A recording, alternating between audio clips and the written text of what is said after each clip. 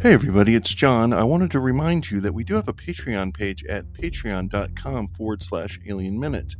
Over there on Patreon, Mitch and I discuss subjects concerning movies and television and just about anything else we want to talk about.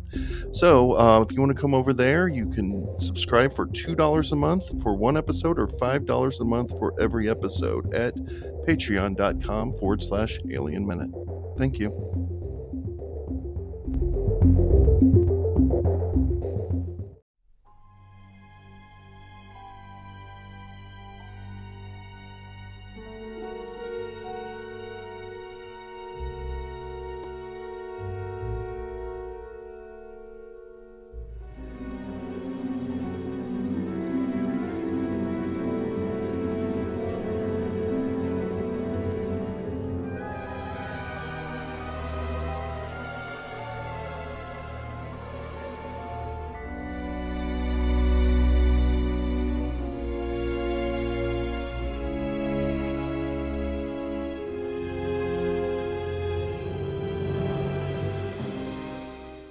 Hello, everybody, and welcome to a special presentation of the Alien Minute podcast. I'm John Engel. And I'm Mitch Bryan. And today we're going to talk about Indiana Jones and the Dial of Destiny. Have we met? My memory's a little fuzzy. Are you still a Nazi? Give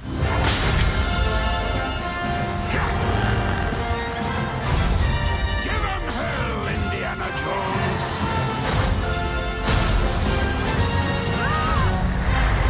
What are you doing here? Let's get you! Hey,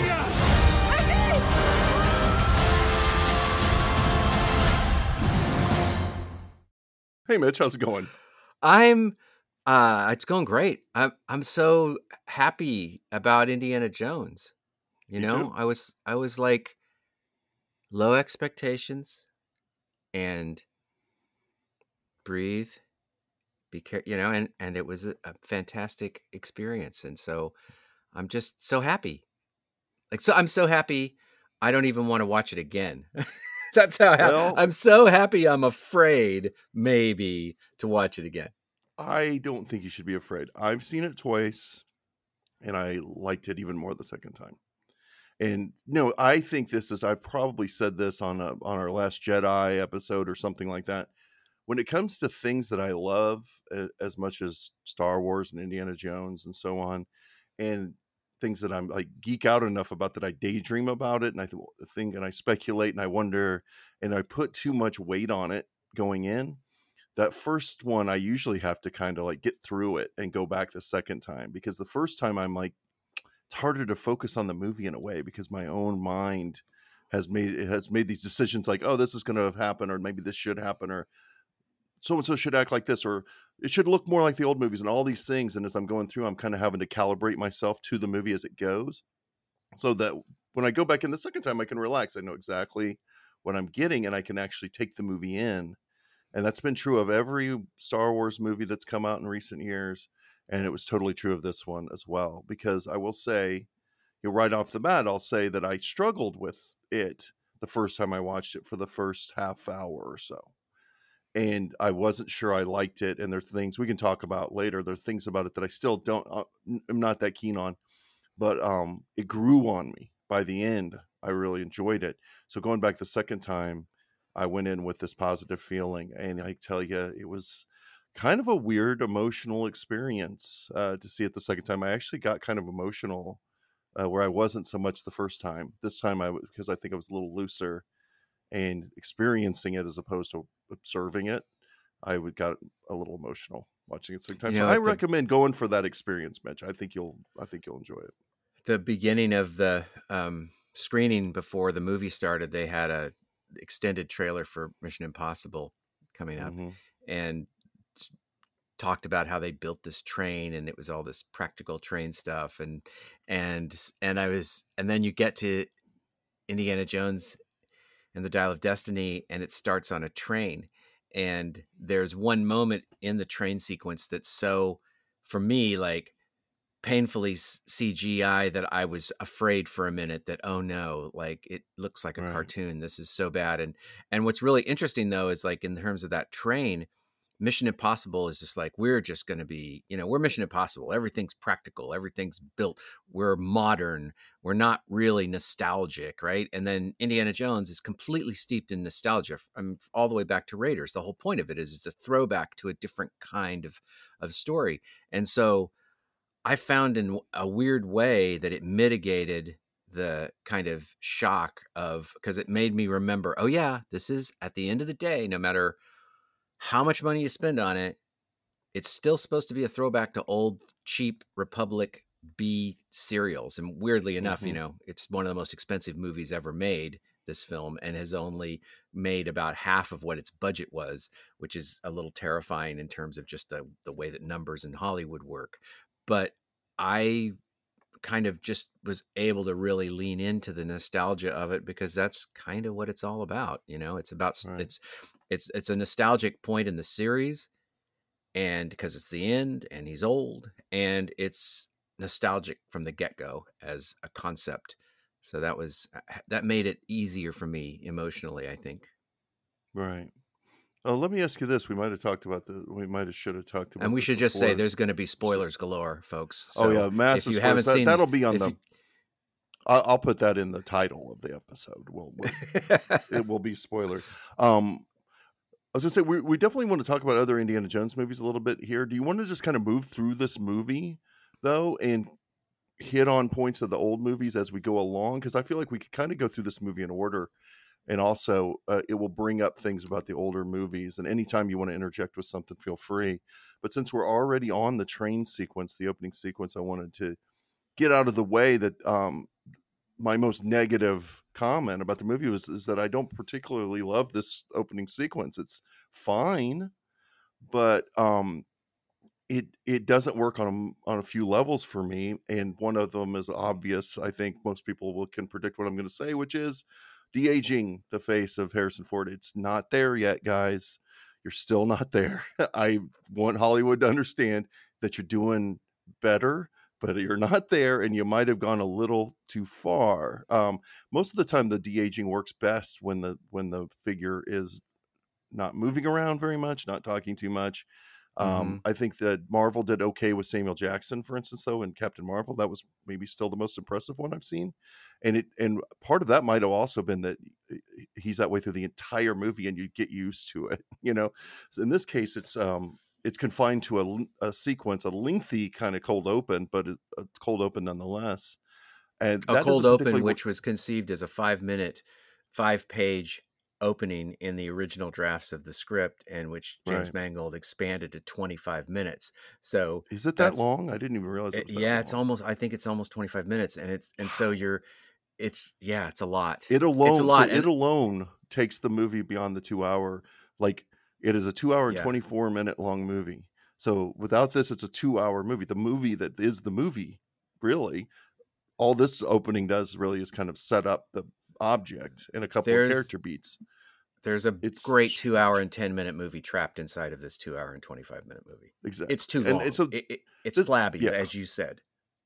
Yeah, that's what I was going to say. My particular thought as I was watching it both times is it's just so flabby. There's an entire car of the train that should have been cut out completely, because twice he walks into a train car, makes a face, cut to the reverse shot of Nazis. Now, the first time it's the two Nazis. In this case, there's the point of interest, which is this lance, the Holy Lance, or whatever you want to call it. I don't know much about it. And that works because it's the point of pursuit, like this. Okay, this needs to happen, and it's a better scene than later when he just walks into another one. Exactly the same. He walks into the door, reacts, reverse shot, a bunch of Nazis all sitting around eating, and all he does there is kind of hide for a second. Cut that out. There's all kinds of places where I could see cuts that could have happened to tighten this thing up, because it feels repetitive and flabby. And like you said, the CG, I kind of don't care. Like when he's running across the top of the train is really, really, really, really CG. And at the same time, I go, it's of this time. And like you said, it's supposed to be a B movie. Like you're supposed to always kind of be in that zone. So for 2023, the B movie effect is that, as opposed to the, 10 Commandments, Cecil B. DeMille's Sky behind Indian Raiders, right? Right. super fake looking as well, right? But different, Right. obviously a different approach. Right. That said, I want to kind of start a thread here that I'm going to touch on as we go through the movie, which is one thing about this cold open is that unlike, I'm trying to think if other ones really feel this way. This one to me feels more like the end of another indie movie, like where the other ones are like cold opens and there's a different MacGuffin or whatever you want to call it involved. Sometimes Mohashi or the idol in the first one. Mhm. They never feel quite like this is the climax of a movie, but you kind of feel like this one is, and that this Nazi general or whatever he is the main villain of the movie that's finishing here. And I want to point out a theme and something that's subtextually deeper about this movie than I think people are getting credit for, which is the opening conversation with this guy. And he says, Indy's talking about, well, you got all this nice stuff here, stuff that you stole from other people. And the Nazi goes, well, to the victor go the spoils. And he goes, victor? And he explains how they're lost. He's like, you lost, pal. You right? lost, yeah. So in this sequence, then, all the action takes place. You see the spoils that are real. He points out that all these things are very valuable and real, other than that saber. And when you get to the end of this sequence, and he faces off against this general on the top of the train, and Basil Shaw shoots him, and Indy gives this kind of corny action movie moment line where he says, "To the victor go the spoils," and kicks him off the train. Right. Well, subsequently they do get the spoils. Like the train wrecks, but the train is saved. And the last shot you see is Indy and Basil walking towards the bridge, and you can see a Union Jack stuck on the top of the train. The Allies did get this stuff back, right? So the victor did go the spoils. So in that little sequence, there's a setup for this theme that's throughout the movie. Okay. And I want to tease that now. I'll let you say a few things, but we can get to it. There's another scene later that I think will then call back to this. So I don't know if you had anything else to say about the opening sequence. I do. I was just going to add that, and I think that theme of you lost the war, you guys have lost, becomes an engine, because it's going to ultimately be revealed that it's about him figuring out a way to win the war after all. And sorry if I blew your punchline. No, but it goes beyond that. That's on the surface. There's a subtext to it, though, too. And how it plays into the Indiana Jones franchise. But go ahead. Well, yeah, and that's what I was going to say too, in terms of just the franchise, and in terms of what is, for me, it has always been the greatest pleasure of these movies and their action sequences, when the action sequences are really well done, is that they really work hard to be clever in the action sequences, to either set up an expectation that moves you toward a trope that you've seen a million times and then subvert it with something fun, or just do something outrageously surprising within the context of how the scene is constructed that kind of jolt you out of your chair. And I feel like almost every action set piece in the movie, certainly this sequence and the tuk-tuk chase later on, it has those moments, those grace notes, those surprising moments, or those thwarted expectation moments. And then there's a bunch of just junk in between them that's just random car chasey stuff or actiony stuff. And less of that and more of the clever stuff. It would have distilled all of these action sequences into things that were, I think, more elevated and special. It's almost like, as we were talking about, you said flabby, it's almost like I wonder whether there is an actual version of this movie, that could physically be cut, and like you said, there's like the one train car you don't need. And I would just, let me, and to illustrate it, the answer may be no, it can't, because every scene seems to have an extra idea that's deeply incorporated into the section that you don't need. For example, do they really need to be looking for the Spear of Destiny? And do we need to find out that the spear, the lance, is fake? I mean, why couldn't they have just been? Why couldn't they just have been going after the dial? Or why couldn't they have had the piece of wax and melted the wax and realize, oh shit, we only have half of it, and that's the big reveal. Or I don't know. I just feel like almost every scene, not just action sequence, but even a lot of the dialogue scenes, have this. It's as if somebody comes along and says, we need an extra idea. We need an extra idea. Sometimes you don't need an extra idea. The extra idea gets in the way. I like that they aren't pursuing the dial, and it comes like, first of all, it gives Basil's story a little bit more weight that he discovers Sure. it. Like, it's like, Right. okay, oh shit, that's They've here. got the Anthroptera here. Yeah. Why? They could have just been stopping the train. It could have just been the Nazis stole all this valuable shit, put it on a train. We got to stop them. That's it. That's what it ends up being ultimately anyway. Yeah. It's not the dial isn't particularly important to Indy. Right. He doesn't seem to care about it that much. So to me, it's like, we know that they stole all this shit. This shit belongs in a museum, which we know Indy believes in deeply. Right. We're stopping this train, damn it. And that's the scene. I don't even know if he needs to get captured. There's other Yeah. things, man. There's a few things where I might take a pass at the script and go, why aren't they just chasing the train? The train takes off. Indy shows up. We're talking about Mission Impossible a lot lately. That's how Mission Impossible would start, right? As a matter of fact, one of the Mission Impossible movies starts almost exactly that way.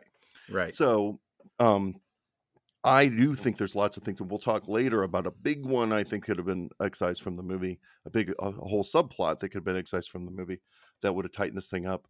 None of this, just to keep in mind, we were positive from the moment we started talking about this movie. None of this ruins the movie for me. It just doesn't. Everything you're saying is right, and yet it doesn't Right. create a detrimental viewing experience for me. I My kind of like deepest- along for the ride. For all the craziness of a B Republic serial where things happen that are impossible, you go with it. And I felt like what was probably more grateful for than anything else in this movie was it didn't insult my intelligence. Yeah. As crazy as it gets at the end, somehow that didn't insult my intelligence. Whereas if I can just drop back to, I could trash Crystal Skull, which has some pretty bad insults, It does. but It's I just terrible. want to go all the way back to Temple of Doom for just a minute. And, Okay. because I watched Temple of Doom last night thinking maybe it's not as bad as I remember. And, I think it might even be worse than I remember when I watched it last night. But what's Really? so interesting about it is that it is so beautifully directed in terms of what Spielberg does with the camera and compositions. And when that movie is firing on all cylinders, it's unbelievable. It doesn't hit the heights that Raiders hit because it does a lot of stupid things, and it has a character that it doesn't care about in Willie Scott, or that is contemptuous of and who's obnoxious. But there's this moment in Temple of Doom where they jump out of the airplane on this inflatable raft, and you watch as this, and I don't know how they did it. I don't know if it's dummies. I don't know if it's stuntmen. I don't know if it's a miniature, of half scale. It seems practical.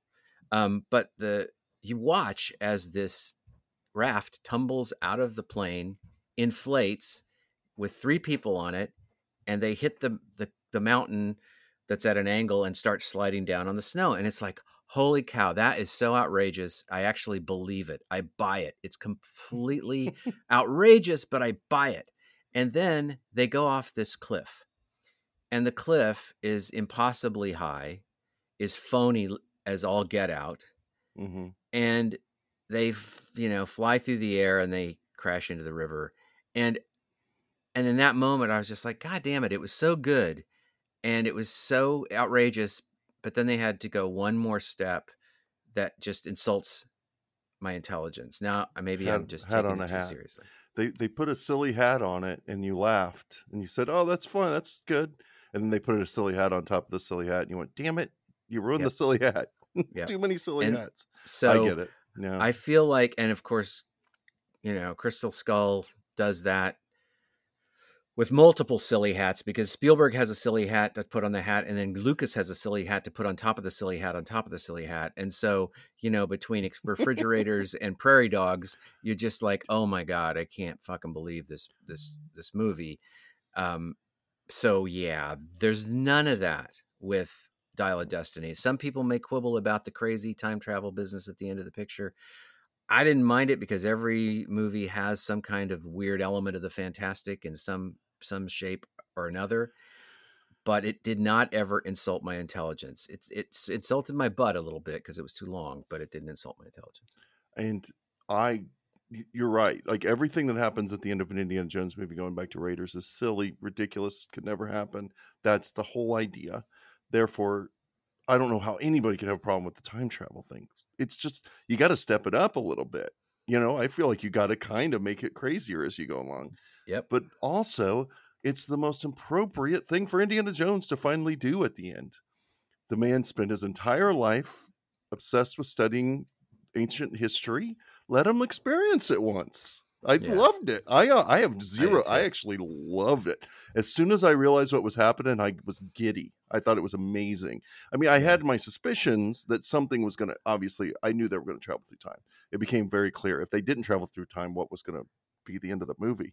Right. That I did not quite expect that. I actually thought it was going to be some sort of multiversal, because I've been trained for that now, some sort of multiversal thing where they go in and out of different ones and they end up seeing all these periods and all this shit. And it would be an action sequence, so to speak.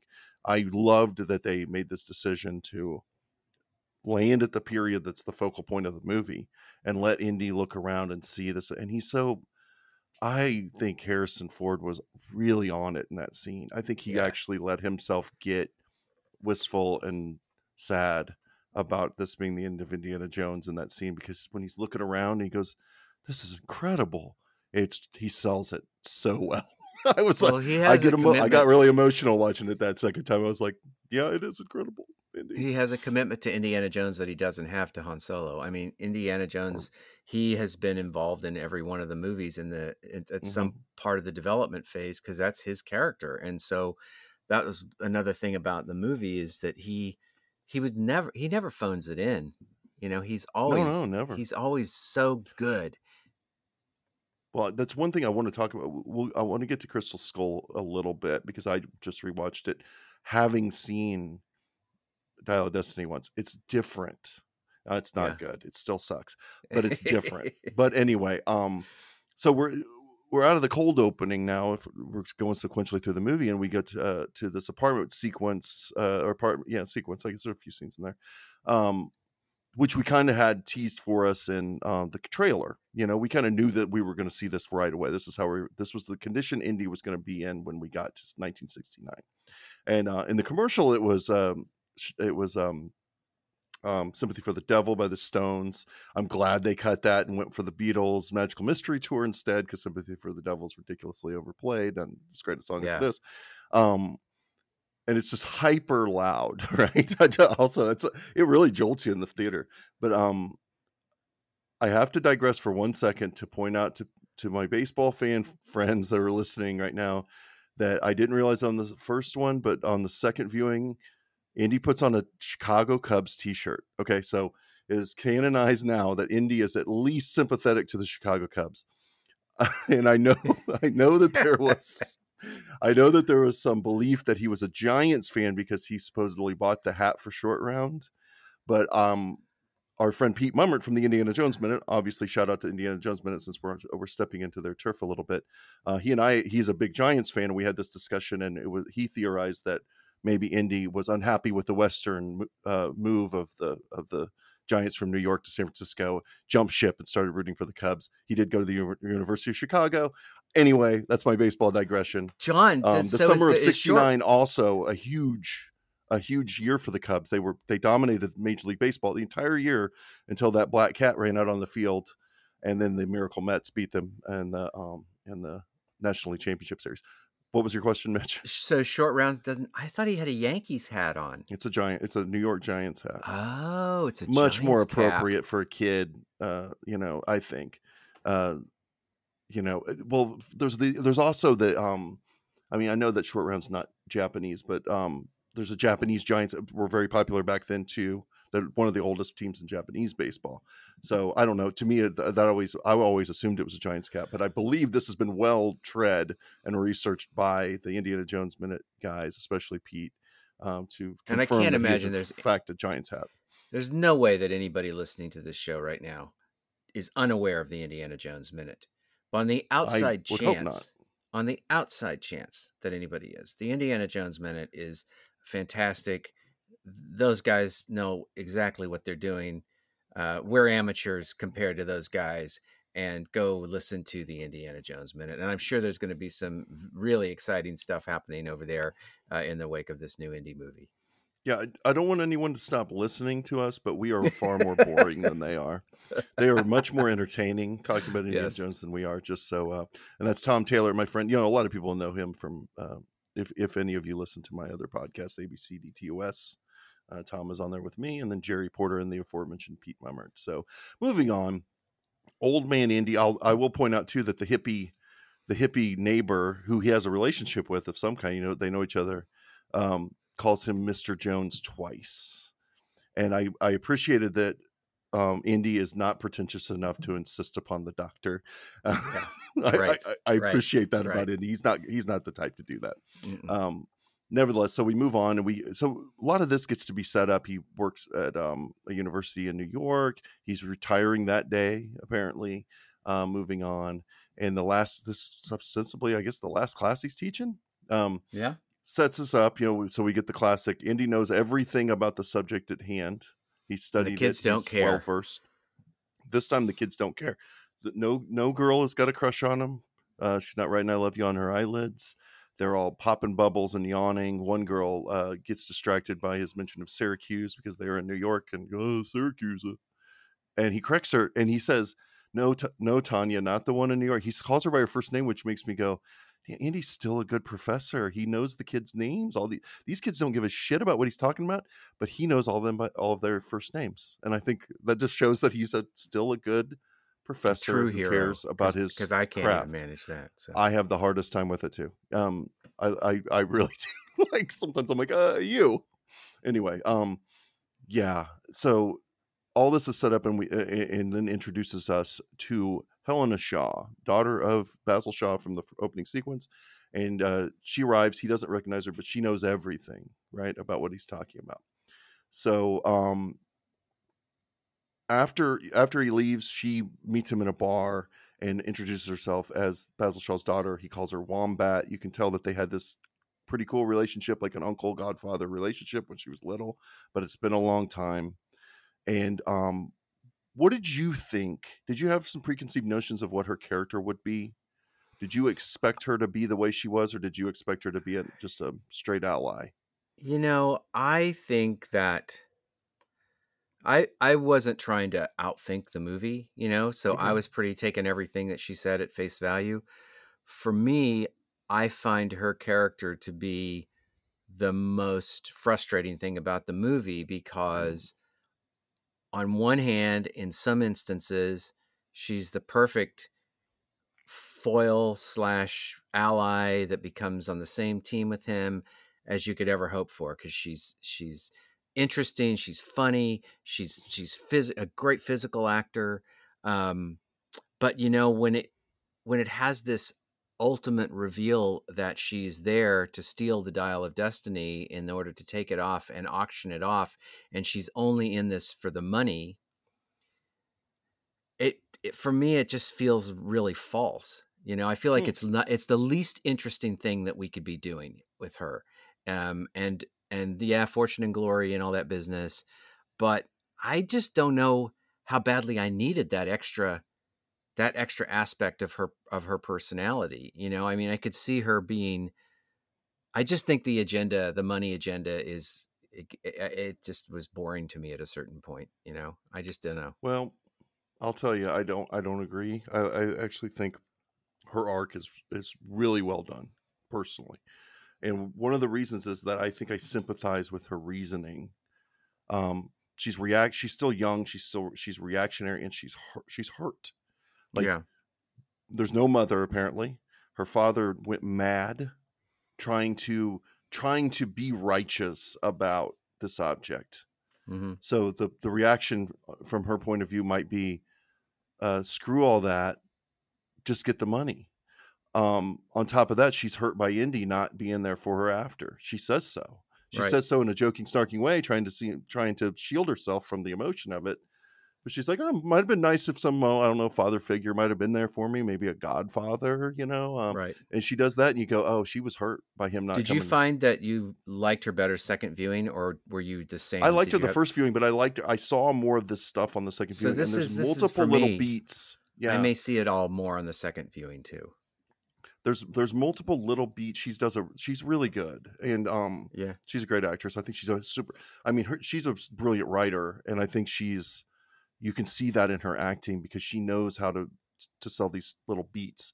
And I'm not talking about anything in dialogue. There's a lot of reactions that she has where you start to see her true, like, deep down feeling that she's like buried start to peek through here and there.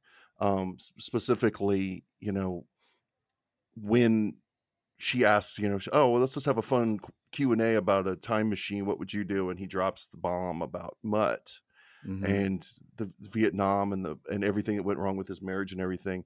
And you see her go, oh, like, I understand now. She even makes a joke earlier about family, because after all that stuff she says about The Godfather, she goes, well, family's not really your strong suit, is it? And he lets it roll off his back. But you go, damn, if she knew, I think she realizes, if I'd have known that, I wouldn't have made that joke. And there's all these little bits, like when the kid steals his watch, she's like, give it back to him. Give it back. She's not, I like that moment. She's I not thought totally, that was great. Yeah, and she does it multiple times. There's multiple things she does that are little relationship things with the kid too. A lot of people don't like the kid. I think there's an automatic thing where people just don't like kids in movies. I think a lot of times people just jump on that. There's such a great, like, big sister relationship she has with them. There's little things like when they find that. See, I'm not good with remembering what the artifacts are called, but when they find the little disc that's buried in the wax, and she goes, Teddy, hold it. And she looks at him and she's like, let him hold it. She wants him to have this like lovely little experience with this artifact. It's not all about the money. It really isn't. But then we can also talk about the nature of being a woman in the 60s. And perhaps she feels like she has to assert herself farther as an independent woman. So she takes it maybe a little too far. And she says so, like, oh, what, like, he's like, why did you turn out this way? And she says, what, you mean independent, self-sufficient, beautiful, all these things? That's what she's yearning for. And I think she's not taking the right steps to get there, but it's understandable why that would be. She's still young. She's still learning. By the end of this movie, she's going to be good. When we get the Helena Shaw Wombat Disney Plus series, we'll see how she is later. Which I really could see that happening. Oh, even though I think she has that overall deal with Amazon, so I don't know how she would do that exactly. Amazon would be like, you haven't made a show for us, but you're doing a Disney Plus show. But anyway, digressing hard into the Helena but Shaw I think art, that, and I think she's great.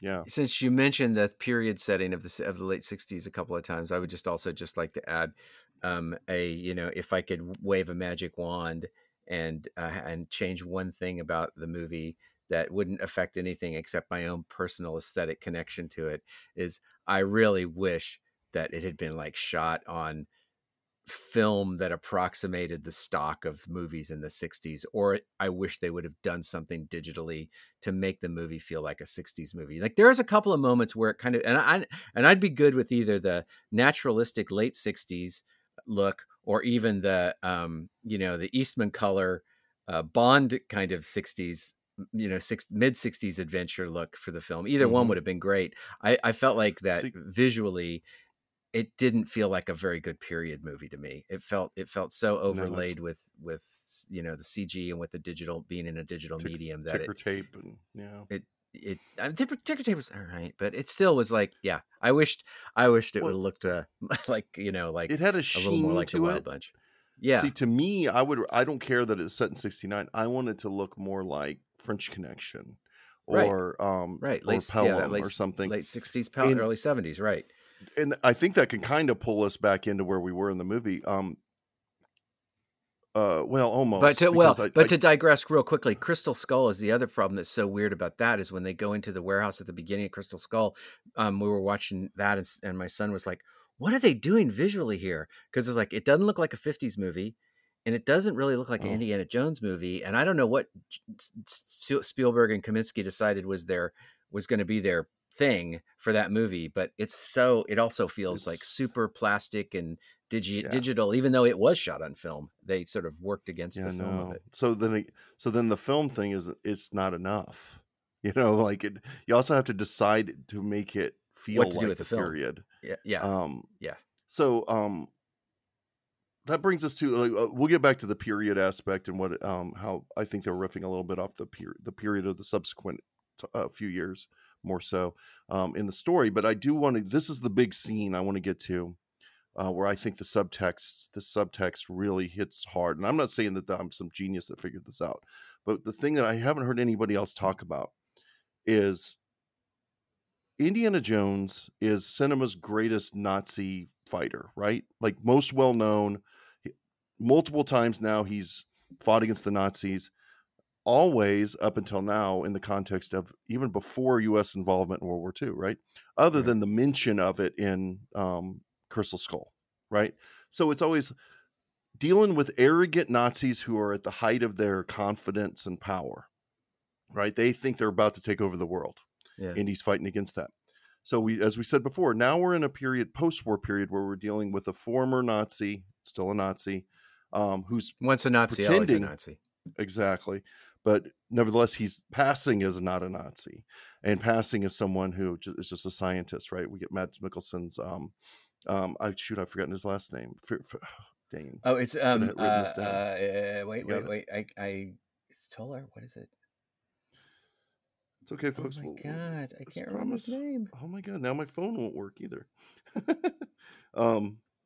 Mads Mikkelsen's villain. You figure it out. So he is a respected scientist. He's Voller, Voller. Voller, okay. Voller. But he's passing as a guy named Schmidt, and he's Werner von Braun, right? Right, he's Werner von Braun. Because he's the guy that got them to the moon, but we know him. We didn't mention it really in the first. He is from the opening sequence. He's the guy who cares the most about the dial. Indy beats him accidentally by him getting, he gets knocked off of the train, and so Indy doesn't see him again for 25 years, right?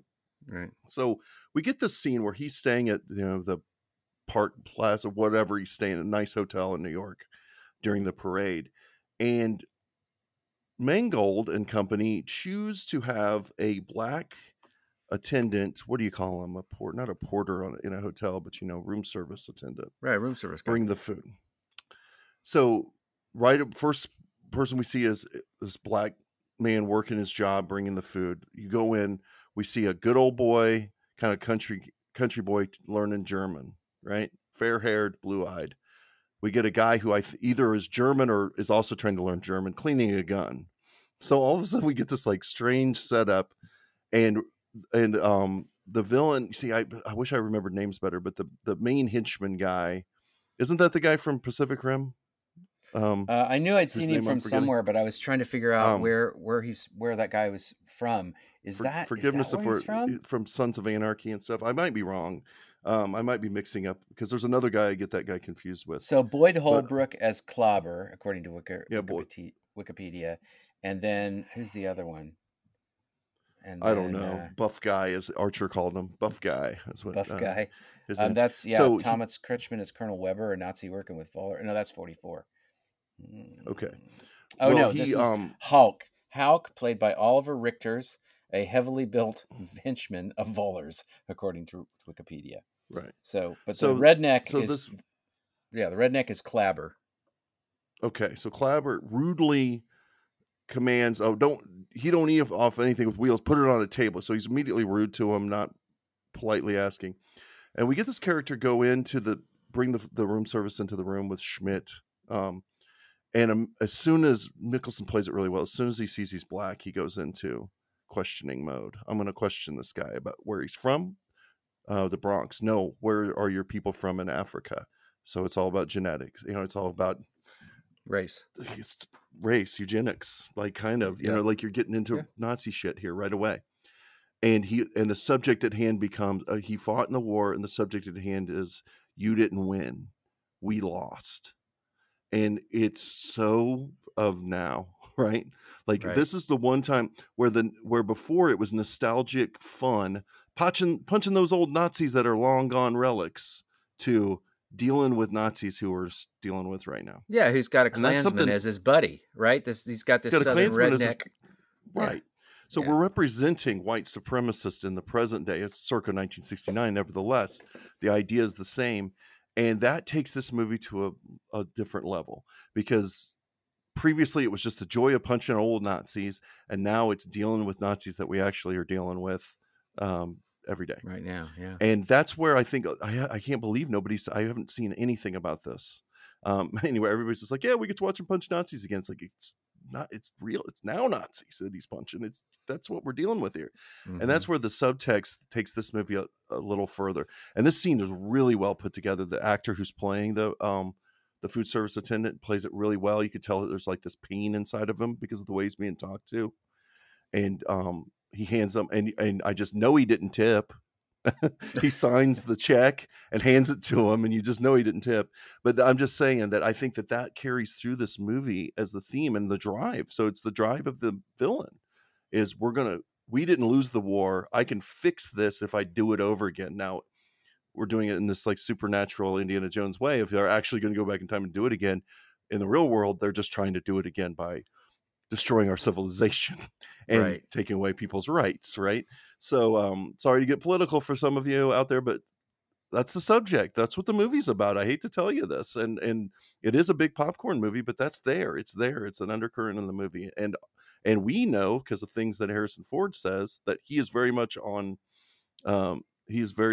board with getting these guys out of our world as quickly as we can. He hates these guys. He's also on board and openly with the revolution. speaks about the anti-war revolution, because he's lost a son to the Vietnam War, right? Which I think is brilliant. Different. That he never says he went to Vietnam and got killed. You know, he got killed in the war. Is so great because it makes the audience have to make one step, and then if you don't get it, well, there's a war protest going on. So if you still don't get what war you're talking about, you shouldn't be watching the movie. I mean, you should be able to piece it together.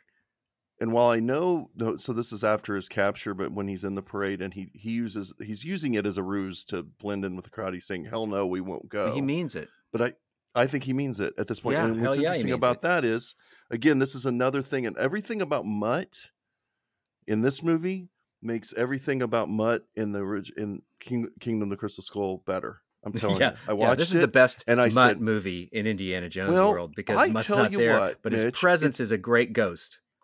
I liked him a lot better this last time I watched it. I think he's fine as a character. I get it. And if you watch, so now we're talking about Kingdom of the Crystal Skull for just a moment. If you watch, Indy likes him from the get-go. Yeah. He sees himself in him. I don't think he realizes he sees himself. He just sees a kid that's going off half-cocked. But I think when Indy was his age, he also went off half-cocked. I think you probably actually see that in the Young Indiana Jones Chronicles a few times. Yeah. But he sees him. He's like, I kind of like this kid, but he's annoying, and I sometimes I have to correct him. Blah blah blah. And then when they go on their hunt for this, I can't remember what they're looking for. So I just watched the movie. But when they start to discover things together, he's enjoying it. He's enjoying doing this with this kid. So then he finds out he's his dad, and there's a bunch of dumb jokes about, I'm your father, you should stay in school, and all this shit. But then there comes that one beat where they're in the main place in the end where the aliens are and everything. And Mutt starts to walk this one direction, goes, all right, this way. And then he stops and he turns around and looks at Indy and goes, it's this way, right? And Indy's like, yeah, it is. And he's like so proud that his kid instinctually knew where to go. And then there's the little beat at the end, which is actually, I mean, it's a little corny, but the hat thing at the end. Yeah. But you can kind of see the love and care. And when I watched it this time, I went, shit, now he's going to go die. It's sad. Indy and him are probably going to have a nice little relationship. It's probably going to be rocky at times. And obviously it gets rocky enough that he goes to Nam to piss him off, as Indy says. All that's pretty heavy and sad. And when you watch Kingdom of the Crystal Skull now, you go, well, it's still so silly and stupid, and they make Mutt do the silliest things. But he's much more enriched as a character now to me. And I say that's one takeaway I had from watching Kingdom of the Crystal Skull that I never had before. Is that I actually liked Mutt a lot more, and I could see the relationship a little bit clearer. It occurred to me last night as I was watching Temple of Doom that Temple of Doom is in some ways so inherently flawed that the notion of kind of retconning it as the first Indiana Jones adventure, because it takes place, in the timeline before, is something nobody even wants to think about. It's like nobody would dare call that episode 1 Indiana Jones and the Temple of Doom, episode 2 Raiders of the Lost Ark. It's like, no, we don't want to do that because it's, God. it's, this is a horse that's been Yeah, I know. beaten to death, Yeah, but yeah. But Indy's line about not believing any of the mumbo jumbo supernatural stuff in exactly. Raiders makes zero sense if he'd been through what he went through with Mola Ram, unless he's somehow amnesiac and doesn't remember the heart being. He has Yeah, no, amnesia after it's. he gets woken up. But yeah, I mean, yeah, not only the Molaram stuff, but literally he brings the stones back, and he sees the physical change of the terrain the around environment. him. Yeah, It's like, dude, you've seen some pretty wild stuff to be that skeptical, or is he just selling Brody a bill of goods to appease him? You could yeah, always retcon that line as being like, oh, he does believe to a certain extent, but he's got to tell Marcus Marcus said he that he doesn't. doesn't, so he doesn't Yeah, worry about him or something, which is super weak. But anyway, getting back, so I wanted to say, we get that scene in the hotel room, and then the shit hits the fan, right? So Wombat is like talked about the dial. She tells him she thinks it's in the bottom of the river that he and Basil fell into. Um, that her dad said that, but this is all just to get him to show it to her, right? She knows he has it. So he takes her to find it, and the bad guys, everybody convenes there. We get our CIA agent, who is an interesting choice. mm-hmm. What do you think? I can't think. I don't know if we even get her name. I'm sure it gets spit out here and there, but interesting choice, right? That's a good Like, question. So Shonette Renee Wilson is Mason, U.S. government agent. Wilson right. felt that her character's government connections fit into the story in a similar way as to how, I'm just reading from Wikipedia, the same way as how the FBI and CIA recruited black agents to infiltrate the Black Panther Party in the 1960s. So I went there too. I thought about Black Klansmen. I thought about the COINTELPRO program under Hoover, and how the idea was to create these kind of turncoat people, to infiltrate their own communities. And now that's all subtext. The question is, why would she be involved in this particular case? If that why was is she? what Yeah, she I mean, was. it's the CIA is basically trying to accommodate Voller because he put him on the moon. So I guess he got his own little squad to help him out, because I don't really understand why they are helping Voller and his henchmen. I think get the that, dial I back. think that he knows about this is all like black, not black ops. What am I thinking? Like shadowy CIA stuff. I think Voller told them about the dial because he wanted their help. And they go, and the CIA wants something like that because they're the CIA. Therefore, so they don't know what he's up to, other than he's like, there's this dial and it's out there somewhere. I don't know who has it, but we can figure it out. And the first person we should follow is this Helena Shaw person. Now, the machinations, there's a few places where the machinations of how they got to a place or ended up in the same place and so on are definitely in question. I'm not too worried about that, but they end up, they're in New York. I mean, of course, when you think about it, he doesn't care about a parade. So he's not in New York for the parade. He's in New York because Helena Shaw is in New York and they need to find her. So at some point they tracked her there. And he needs the CIA's help to a certain extent, but obviously that need runs out at a certain point. But I thought it was interesting to have this black CIA agent, because then it mixes in that subtext again. It's like, okay, she is ostensibly in charge, but of course they're not actually going to respect her in the end. And they are going to, there's certain things that are thrown around in the complete lack of following orders. I mean, what did you say his name was? Clabber? Just shooting people at will against her wishes. And I think she sort of realizes, sadly, that she doesn't have control over these guys, right? Like, it gets a little bit more, like, you can see the discomfort in her face. She's like, shit, how do I get out of this? How am I going to deal with this? But it's all confusing. Like, I have to say that, that she shows up in the classroom at the bar, then they go to get the stuff. And then the bad guys show up, and the bad guy, in addition to his two guys in tow, has these CIA guys in tow, and it's confusing. Now, is it allowing me to ask the right questions so that then it gets cleared up, and I feel like I've been properly manipulated or positioned, or is it just kind of messy, and eventually it kind of sorts itself out as we move along? Well, remember that the CIA has got the point on this thing. Those two guys go along again. We're appeasing Schmidt. Schmidt has a certain amount of sway, so his guys can come along for the ride. they rebelliously go on their own. There's a moment where there's the CIA guy who's on crutches, and they start off into the school, and he's like, "Hey, you're not agents," and they just look at him and just keep going. So right, that's the point where it starts to make sense in that they're splintering off. Okay, so see, this is second read. Yeah. Did you get that second time or first time?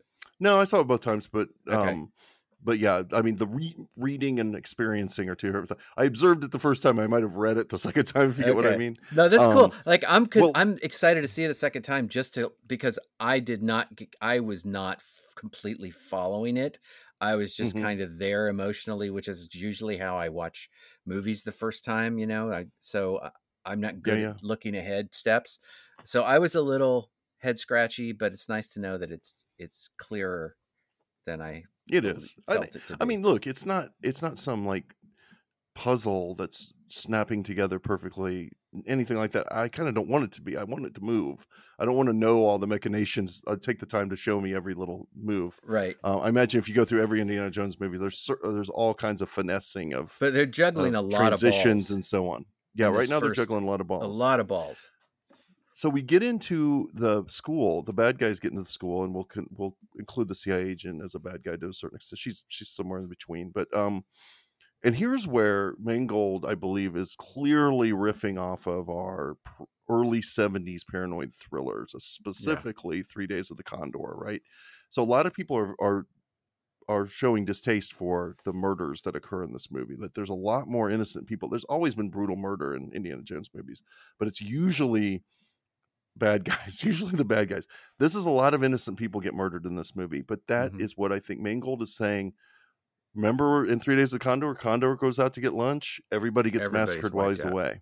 And so I think the shooting of this woman and the guy that we met for a moment at the retirement party is meant to feel like, yes, this is what 70s paranoid, you're on the run, you're wanted, nobody knows what you're really up to. But it also brings the introduction of this subplot that I just don't like, which is he's wanted for murder. I mean, I kind of enjoy saying Indiana Jones is wanted for murder, but I don't think it's a good subplot because it doesn't go anywhere. It's never resolved. Yeah. I worried as soon as he looked at his hand and it had blood on it and went, oh no. Literally, I might have even lipped it like, oh no. And then when you see it on the phone with a fingerprint, like a clear fingerprint, I knew that's where they were going. What do you think? Like, is it just riffing off of the genre a little to do that? It certainly doesn't serve the story, right? Like my friend Patrick was trying to say, well, it got him out of the city. You know, like he had to go. I was like, well, he had to go anyway. He's right? going like anyway. He's Indiana Jones. He's got to go. There's an artifact that's in the wrong hands. He's got to go get it. So I don't think. Is there anything about that you think works? No. So I think as I watched it the second time, I kind of knew from the first time, you could easily excise everything about the wanted for murder, pull it right out of the movie, and you don't miss a damn thing. It moves right along. The only thing you would lose is Salah's introduction, which is the guy recognizes Indy and starts going, "Hey, it's him," and then Salah just punches him, the guy in the face. Right. He's like, "Sorry, I'm late, Indy," and that's all you lose. Which you could easily like, okay, let's shoot a different way that he appears. So, I think that so this is where I think this is a great point, and I wanted to just kind of touch on this as an indicator of where we are in 2023, where we are in 21st century corporate filmmaking. I think that not everything. I think there are so many things that are over-explained or overcooked or over-added into movies today because some development person sitting in the back of the room says, yeah, but if he's not wanted, why would he leave? Or wouldn't it be better if he was also wanted for murder? And it's a bad idea, and it's an extra idea that appears to add some kind of tension to the story, but it's all dialogue. It's not really connected with action. And I feel that was when I walked away from this. I felt like the moments where I was kind of scratching my head where the movie was making me ask questions that I didn't even need to ask in the first place, but they were there because somebody decided we need to wedge in this 1, 2, 3 thing of this idea to put it back into the movie to fill the movie out. And it's like, no, you don't. Like, no, you don't. It's one of the joys of movies is sometimes there will be things in movies that are not explained, and you don't think about it until, the next day when you're thinking back over the movie. You're like, oh, wait a minute, and it doesn't matter, right? It's so I just feel like we're in this like, if you look at we're like in this Baroque phase, or we're like the Hellenistic art after the Hellenic ideals of Greek art, and then you get into the Alexander the Great phase, and everything is overwrought and over muscled and over constructed and unbalanced. And I think that's where we are with this sort of 20. It's why anybody tolerates a 2.5 hour movie. Like, I'm surprised people are like, fuck that, I'm not going to sit for that. Or exhibitors used to be like, I don't want to run a 2.5 hour movie. I gotta show less. I got to have less shows if I do that, right? I can't sell as much popcorn. Can't sell as many tickets. I don't know. I'll tell you that Mark Harris was talking about this the other day, and he was talking a little bit more about it as box office or budgetary situation. Where did you read this? Or on Twitter, just a Twitter thread. On Twitter. And okay. he was saying that in all his research going back to Pictures of the Revolution, that this feels like the most like the period right before the American New Wave. Yeah. Not predicting. Now, he wasn't predicting another new wave. He was just saying that we're in this period of studio bloat and corporate entities with the uncertainty of how to make movies and how to actually treat the art form. I mean, to me, saying that I'm sure that there was a lot of pessimism at the time. It's easy to be pessimistic about it. I have to have the optimism that, yes, maybe this will result. They have to react. They have to respond in some way. And we're seeing, even with this movie, not a whole lot of people are going to the theater as much as they need them to make up for these gigantic budgets. Yeah. Like, this was a $300 million movie that adds at least $200 million or more in marketing. And therefore, with the weird math that they do, it's got to make $1 billion. It's probably not going to do it. Flash came way short. On and on and on. These Flash made Pixar more than Indy, though. Just in that first week, it's not going to make more than Indy. No, it's not in the long run. It's died so much faster than any movie maybe in a long time. But that opening weekend, I feel like there was some funny negativity about Indy going into the opening weekend. That it's the opposite is happening. What happened to the Flash? The Flash got horrible word of mouth right out of the gate, and Indy's getting good word of mouth. So it's got for legs. the most part, people like it. I think it'll have legs, and it also isn't butted up against another movie. So it opened over the weekend. So we're recording this on the 4th of July of 2023. I'm just going to say that so that we can contextualize our conversation. It's also the 4th of July release because nothing's coming out this weekend to speak of.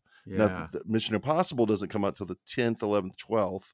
They're doing a really weird release where they're kind of releasing it on a Monday, which is odd. They've got screenings on Mondays and Tuesday maybe next week. But anyway, so it's got a whole week and a half of opening, and the good word of mouth. I'm hoping the second screening was much more full. The first screening was concerning. I was like, oh my God, I think this might be half full. And that was at a Dolby Theater on the Thursday night. It opened at a 7:00 screening, which are usually the prime time. Then I go on a Monday morning, yesterday morning, July 3rd, 11:30, also in the Dolby house, and it was almost full. So I'm hoping that the holiday and everything. I mean, not that I really care. fuck Disney. I don't give a shit. At the one to say, but I have ownership of Indy in a way, and I want it to succeed. But at the same time, the more these movies fail, maybe the more they're going to reevaluate their model and say, maybe we should take this $300 million and split it into fifths and make five littler movies that could make us so much. That's another thing that's like corporate, just more corporate bullshit. And it's just gross. It's just gross. Yeah. So we're at what are we at the halfway point of the movie-ish? Maybe not. He goes to Morocco, right? Yes. From New York, we have Sallah. From New York they go to Tangier, and then and that's Tangier, where and so we get into this sequence where she's trying to sell, and it's at this black market, which Indy conveniently and easily interrupts. It's a very easy black market deal it's just in the back of a bar. Well, they And just had a child that was guarding it, so yeah, so easy peasy for Indy, and cares? which Yeah. leads us into a couple of gags, a whip gag that's chopped with a gun gag that leads us into a tuk tuk chase that goes on and on and on and on and on and on, with some amazing gags built into it, some really funny gags, and a lot of just really boring driving stuff. I do want to say there was the one line. It was a classic Indy. Oh, we missed the classic subway old. though. Oh, it doesn't matter. Go ahead. Sorry, go ahead. Oh God, yeah, we've missed the whole. There's a Okay, big so he chase. escapes in the parade. We mentioned the parade. He escapes. The one notable thing that happens. I mean, I think it's a fine sequence. It works. It's fine. Notably, though, Harrison Ford is really riding a horse at multiple points in the scene as an 80-year-old man or 79 or whatever, however he was. And to me, the most impressive thing is that he gets off that horse with no problem. When he pulls up on that subway platform and he gets off the horse, I was really impressed, because if you're 80 years old, being on the horse and riding the horse is one thing. Stepping off of it like it's nothing, I am super impressed. Harrison Ford. Anyway, so then we get to Sala. We get to the Sala scene's fine. It doesn't hurt anything. Just kind of transitions us to Tangier. I did want to say, so there's this very indie old man line that then taps us back into the subtext again, which is when Voller, you said his name is Schmidt, shows up. He says, "You should have stayed out of this, Dr. Jones." And he goes, "You should have stayed out of Poland." I just think that's really good. That's like a good old man thing to say. Yes, that's right there. That got a laugh. That got an audible laugh in the audience. Oh, did it? You must have been there with some old people.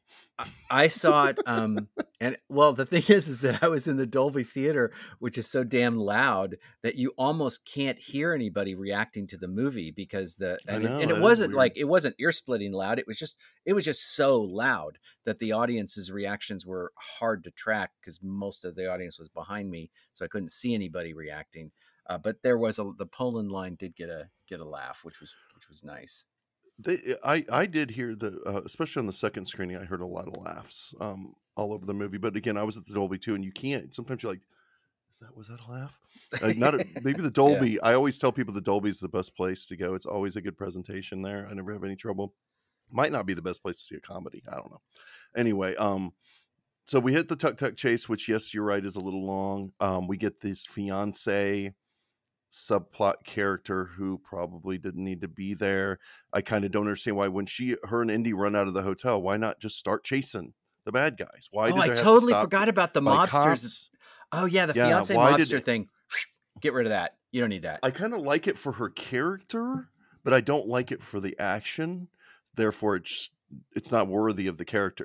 No, I like that she's that way, and I like that she has this past, but it doesn't add enough to bog the action down, because they should have just gone straight for that Mercedes that's driving away. It's like, there's the Mercedes, let's go get on the tuk-tuk, and then all kinds of things could happen to split them up and whatever, bring them back together. But I'll tell you, they get to, we get the chase, they get away, they end up on getting caught by the American soldiers and CIA, right? The bad guys, Voller and Clabber or whatever his name is. And so they're on that helicopter. So here's where the movie really starts taking off for me, as far as being an Indiana Jones movie plot. I like the scene in the helicopter. I like that they're just kind of like, she's like, well, they pulled the plug and they all just go, it's almost like they knew this was going to happen, not just now, but eventually this is going to happen and we're going to have to take over. And so Clabber just gets up and starts doing something while she's talking, and all this like kind of mutiny is happening without her realize. She doesn't think it's a realistic thing that could happen. She sees these guys as some, like, there's a couple of thugs and a nerd. Like, what's really going to happen here? And she doesn't realize quite how. And he's the one that ends up shooting her. Voller is. Right. And she doesn't realize that he's actually a venomous character like that's capable of murder. She just thinks he's a geek, and he is. That's the other thing. Mads Mikkelsen, when you watch it the second time, just watch his physicality. He kind of walks upright and leans a little forward, sort of like he's nervous all the time. He embodies a nerd. Now, Mads Mikkelsen couldn't be farther from a nerd. He's like the coolest guy in the world, but he embodies that in like the way he wears his hat and his costuming, the tie's a little too short, all this stuff. But he is a scientist, like, first. Lethal. He's Yeah. lethal. Yes, he's a scientist. He's a nerd. This isn't really his territory, and you Yeah. get that from the opening sequence as well. But he cares enough to be lethal if necessary, and he shoots her. Yeah, it was shocking to me too. And they take over that helicopter, and then you get that moment where the helicopter goes over them fixing the tuk-tuk. It's like, oh, okay, we're just neat little transition here. Didn't have to do it, but at least we're connecting tissue here. And the whole thing with the tuk-tuk and everything, and now we got to team up and go to Greece. Mhm. And this is where it's really becoming an Indiana Jones movie. That, like, it's from that point on that I feel like everything that happens from then on really feels like good old Indy to me. Yeah. And Yeah. so as I said before, the first time I watched it, I felt like it was getting better and better. It was really after that chase that I started feeling like I was in good hands. So it's funny that when yeah. you look at it that way and you think back to Temple of Doom, because I've been playing this little game in my head and it's just in my head. I haven't done it on paper, but I might, where, it's like pluses and minuses comparing Temple of Doom to Dial of Destiny, right? And will there be more pluses than minuses? Will certain things offset each other? Like the little kid's good, but he's not as good as Short Round, right? So Short Round has a better kid. Maybe, yeah. Phoebe's way better than Willie Scott. Oh, way better than Willie Scott. So Willie Scott doesn't do anything. So those two counter each other. That totally counter each other out as far as the sidekick categories go. But what it takes in Temple of Doom to get us to the point where that movie's truly on the rails, which is when they get to the Temple of Doom, the midpoint, when they get inside and see Mola Ram and see the sacrifice and everything.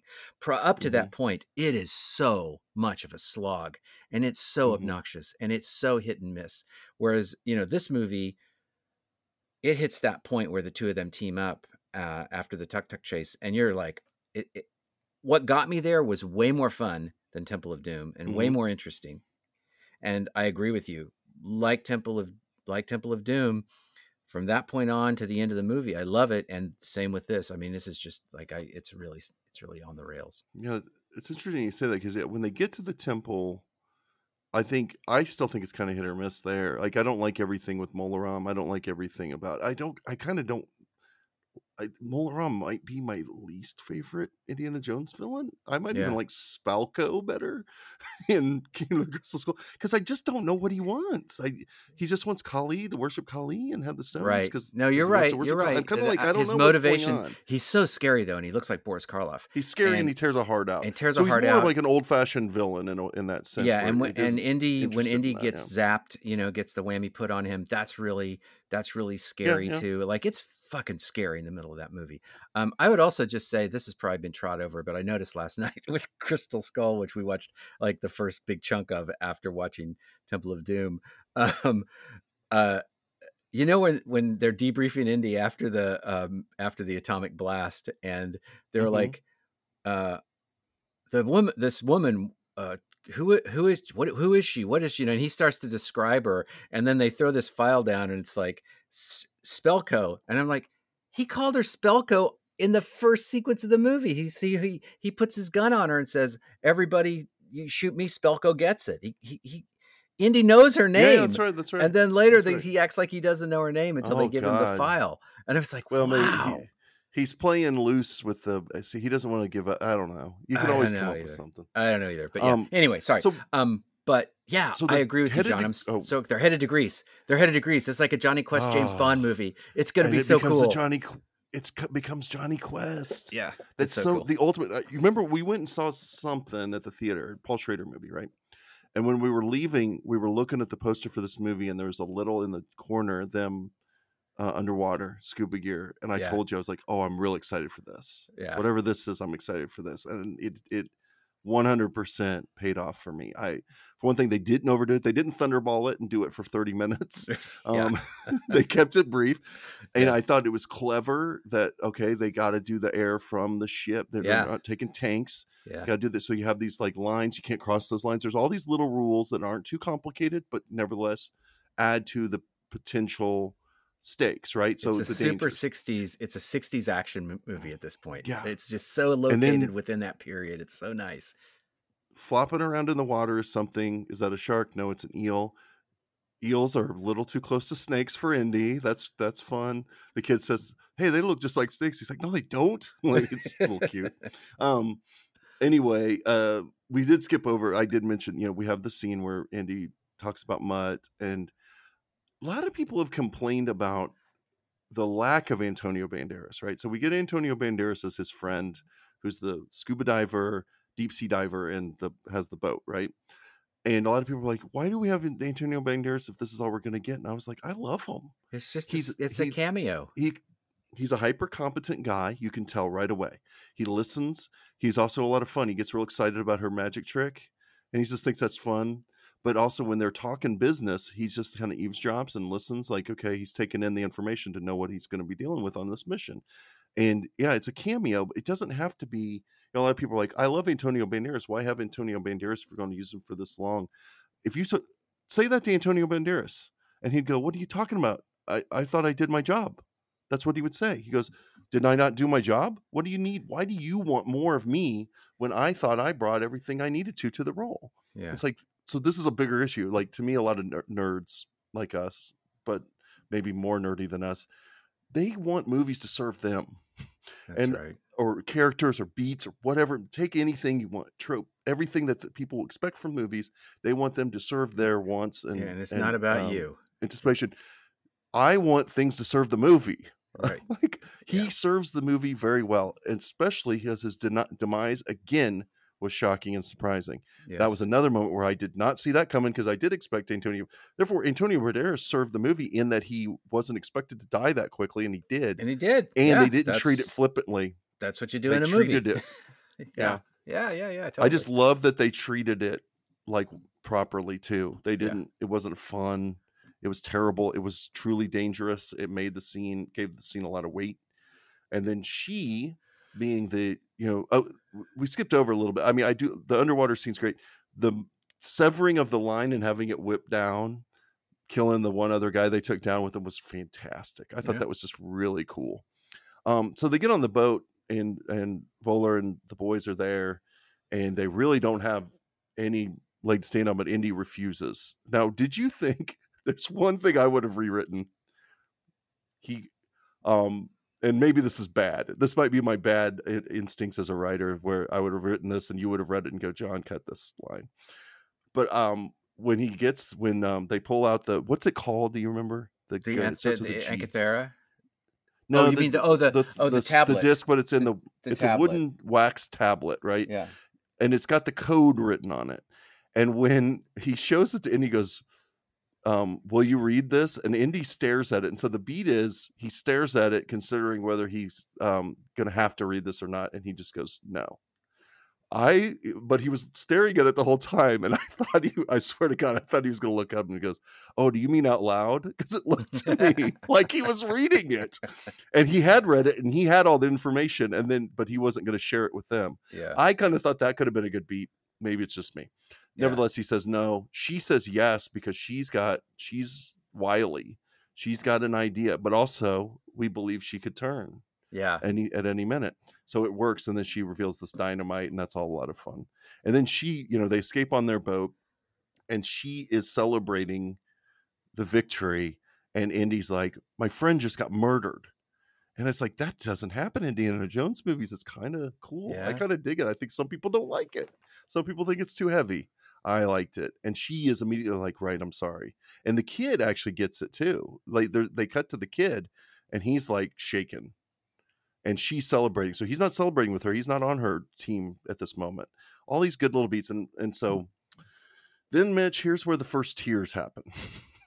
The second viewing. Uh-huh. When he takes that wax and he sets it down, and he pours the alcohol on it, and he sets it on fire. And I go, this is industrious Indy. He knows exactly what's in there. He knows what he's doing. This is him figuring out how to get to this thing. And the Williams score is playing. And it's all this convergence of everything I love. Yeah. Like from Indy, from Harrison Ford, from John Williams, from all of it. Yeah. It was like, this is the first, and that was, to me, this is the first moment of wonder in the movie, where you get that Indy, the wonder that you get when he goes in the Well of Souls, the wonder that you get when they open the Ark and all this stuff. And that's so really now it's starting to really get traction as an Indy movie, but it's really beautiful. Like to have this moment where this thing melts down. And it's a little gold disc. And then I love, like I said earlier, I love that she says, Teddy, hold it, because she's like his big sister. Yeah. She's like, I've dealt with artifacts. My dad had them around all the time. You're just a kid. You haven't seen this kind of stuff. You should feel the weight of this. You should see how amazing this thing is. Anyway, and she's still playing that I just care about the money game, but it's starting to fall. It's starting to fall off as the movie's going on. That she's the shell is cracking. So, but they figure out they need to go to Syracuse as opposed to what they told him was Alexandria. I do think they might have gone a different direction until they got out of line of sight and then turned west. Yeah, I know. I thought about that. It's like, wow, I can see them not thinking about just that. Knows exactly where they're headed. They're going west, or they think he's dead. Probably, right? They might think he's dead. That explosion was pretty violent. Yeah. I don't know. Nevertheless, who cares? But he sees that's your hanging off them the going sub west. moment. It's all right. Yeah. Oh, It gets us where we need to go. What did you think of Mangold's treatment of the maps? Oh, I was I can exactly tell you what I thought about it, because I remember exactly what my brain did when we got to the end of the map sequence. I was like, wow, that really shows how far they had to go. Like there's somehow that map treatment really made me feel like I wasn't way back looking down on a globe with a line. Something about the way that the maps moved me made me feel like we actually crossed a distance here, like emotion. I don't know. Mm-hmm. I was sort of taken with it. And speaking of which, I am realizing now that we did completely skip over the first flashback ever in Indiana Jones, right? That's true. Has there been a flashback? True. I don't know. That goes back to I don't think there's ever been one. No, there's been scenes from the past, like the opening of Last Crusade, but never in the middle of a movie do they think back. And we get the scene where we see Basil has lost his mind. We see young Wombat. They even put the little mark on her head, like and then you have Rich has, and she was really good. The girl was really good. And you have Indy kind of quasi de-aged. He's like in between, and he's wearing his fugitive clothes. He's wearing the same clothes he wore. He's wearing a blue shirt with a tie and a tweed jacket, like in The Fugitive. Anyway, but we get that scene. I just realized we completely skipped over. No, it's a good scene. We're not doing. I love. Go see the movie. Not necessarily. They know. But the map. So we get the map with the plane, and then we get the map later with Voller and the boat, like superimposed. And the first time I saw it, I was like, "Oh, it's an interesting new way to do the map thing." And then in between viewing, I saw somebody say it looked like a DVD menu, and I went, "Oh no!" And when I watched it, I was like, I get it. It does kind of look like the DVD if you were watching an indie DVD from like 2008 or something. Oh, that's interesting. Nevertheless, anyway, we should keep this moving. So they get to Syracuse, and here's where it gets a little clumsy as far as the action how the action moves. So they have the kid. They're there. They're going to gather the stuff. They're going to go to this tomb of who is it? Dionysus' ear. Dionysus, right? And the kid is seeing these like rich kids, and the rich kids make fun of him. Oh yeah, that was. And cut that out. So all of this is to get the kid to break off for a minute. Yeah, it's seemingly not only does it gives him a little bit of character, but he goes and he robs the kid, and then he buys an ice cream, and then he immediately finds the bad guys, and then immediately Jones happens to walk up and see them take him, and then immediately Helena happens to walk by, and he says they took him. And it was really clumsy, really clumsy. It was like they could not figure out how to tie that together. When all they had to do was they're gathering gear. All they had to do was ask the kid to go grab something somewhere and get caught. Right. And they could see it. You know, there's all kinds of ways to have avoided the clumsiness of that, but nevertheless, they did it, and that's one of the weaker parts of the movie. But and it's how many minutes they kind of figure out 7 minutes we could get rid of. Again. Maybe 2, 3. Yeah, it's probably not that long. Yeah. But then there's this point where they're not going to hurt him. We just have to find the thing first. So it makes you wonder why the kid needed to be taken in the first place, right? Other than what happens later, which could have been done another way. So a lot of this stuff's a little clumsy. Getting us from landing in Syracuse, the opening of the sequence, to the big moment at Archimedes' tomb is all very clumsy. Now, I do like the echo and all that stuff though when they're roaming through the caverns, and I love the water display. Then now we got Indy figuring shit out. because he's figuring shit out, and it's brilliant also man. so it's both treasure hunt and Educated there's guy also figuring shit out. Yeah. there's also a Sorry. journey to the center of the earth quality to Mhm. it. Like, you know, Yep. again, 60s adventure movies. It made me think about that, the two groups chasing each other through underground caverns and everything, which I did like it because great. this is Raider stuff. We're in Indy Zone. Yeah. It's Indiana Jones. He's the spelunker of the highest order. He's a brilliant professor. So when he gets to a pool of water and he knows his subject is Archimedes, I mean, the first thing, as soon as they mention Archimedes, the first thing I think of is water displacement, right? Is that what, I mean, to me, that's what how I learned Eureka, is how I learned who Archimedes was in grade school. Was he got in the tub and the tub rose and he realized that his weight made the tub like displace the water, and he said Eureka. That's the first story I ever heard about Archimedes. So when he figures out that, oh, I just got to put these things in the pool, I was like, I felt smart, right? Yeah. So this sometimes when Indy figures shit out that you kind of knew and you go, oh yeah, it feels good, you know. But it feels good to see him act like a professor. It's my favorite part of Temple of Doom is actually when he so casually is not only able to converse in the language of the people in the village, but he knows the story of the stones, and it's not a big whole thing like it is in Raiders, even though I love that scene, and it's not Donovan's apartment, which is a little bit less elegant. The apartment's very elegant. The scene isn't that much. It's kind of forced.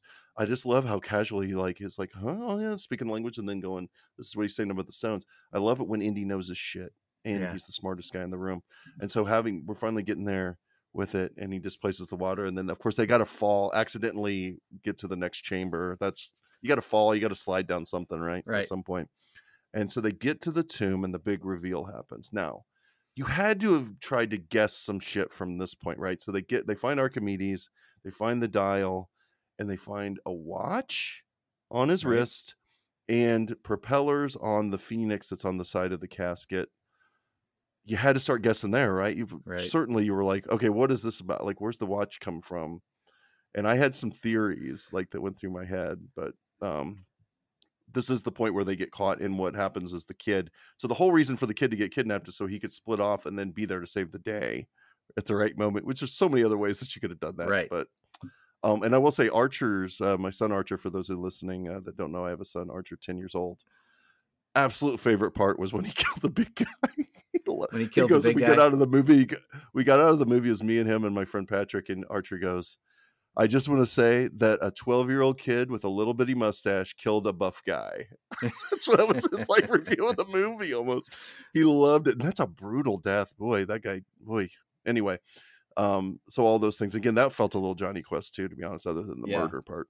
But so he saves the day, and we get the shootout, and we get the shocking shooting of Indiana Jones.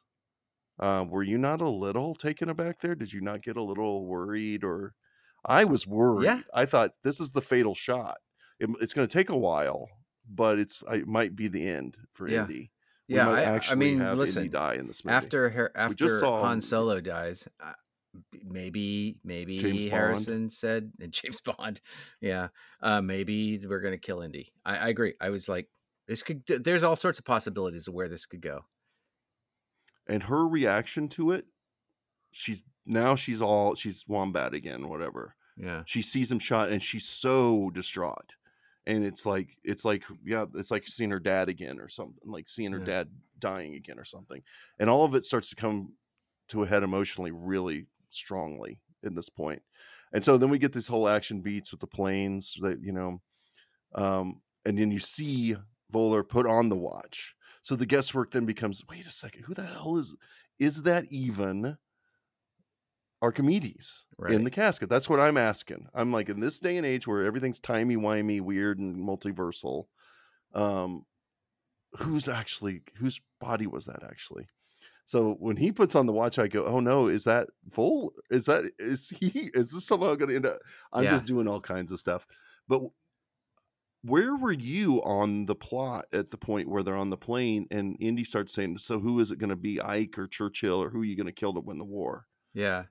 Were you buying into it on that level? That he wanted to go back. Okay, you're going back to kill kill Hitler and take over the Third Reich. I did not see that coming. No, I didn't see it coming either. But I thought that's the best. Yeah. It's the best variation on the kill Hitler time joke that I've ever heard, because he was going to kill Hitler because he has aspirations of winning the war. He's the scientist. Well, also he's the mathematician, scientist, physicist. Yeah. He's the one that is smart enough to know all the moves. That's that why he says it's a matter of moves faster. Yeah. Right. Yeah.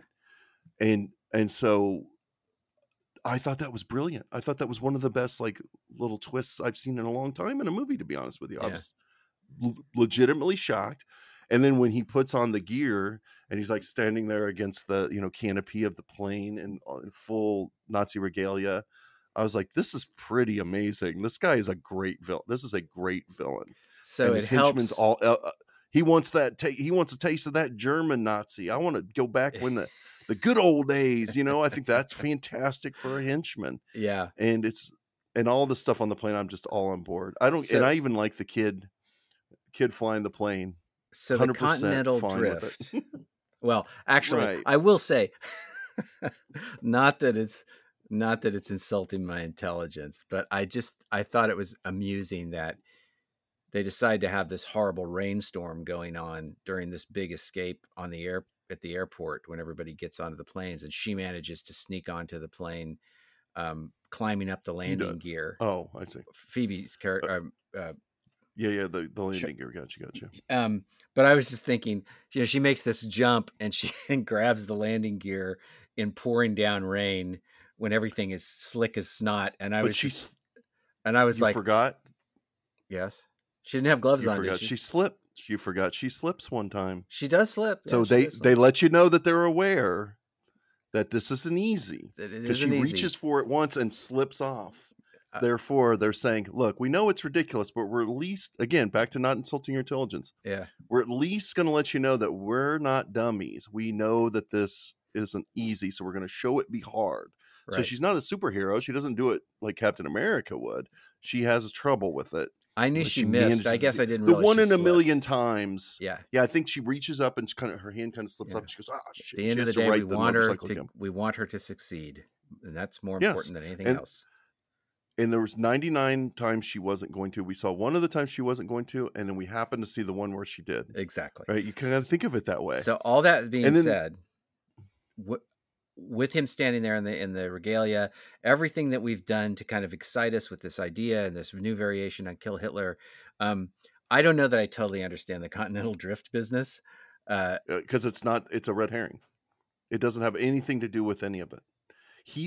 From what they understand in that moment, it's correct, but that's not how the dial works in the end. What they figure once the shit goes down, they actually go through the rift.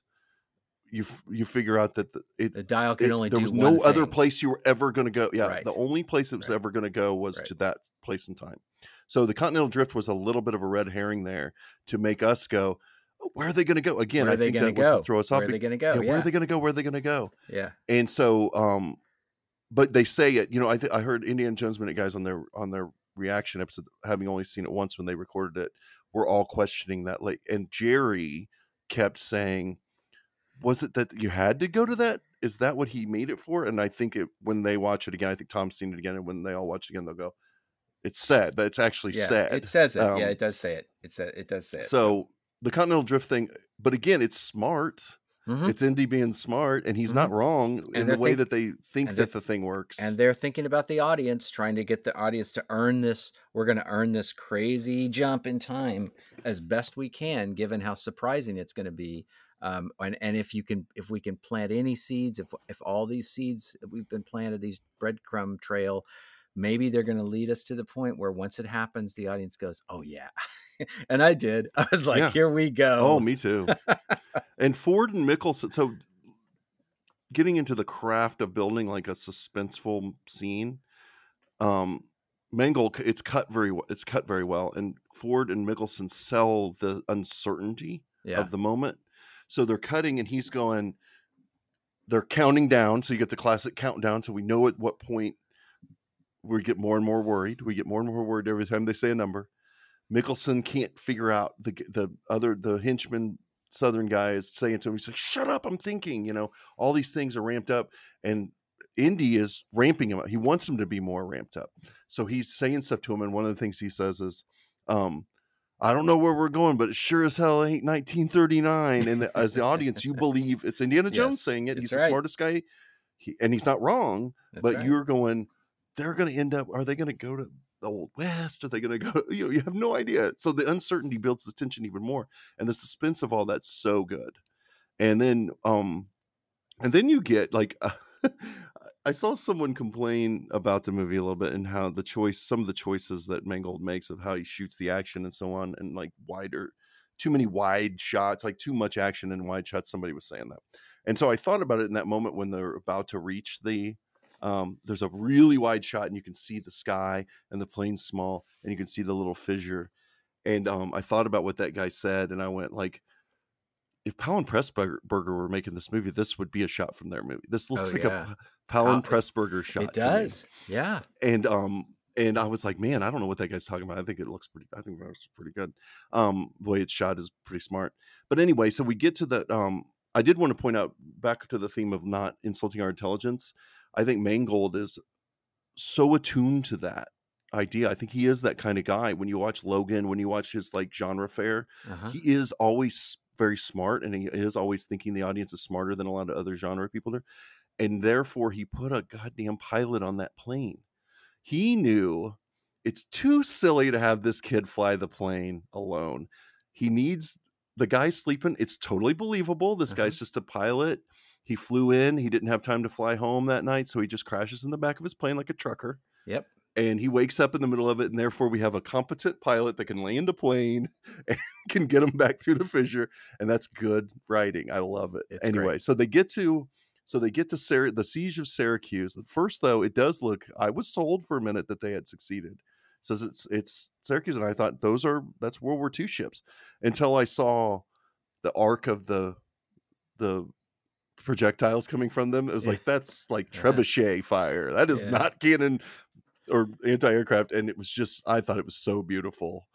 And he's like, what are this Roman those are Roman triremes. And then Indy's immediately turns into Professor. Yeah. And he's like locating now I will say, when I first saw Archimedes, I went, I'm not sure about that. I'm not sure if we actually want to see Archimedes. Yeah. But it worked for me eventually. As it went along, it worked for me.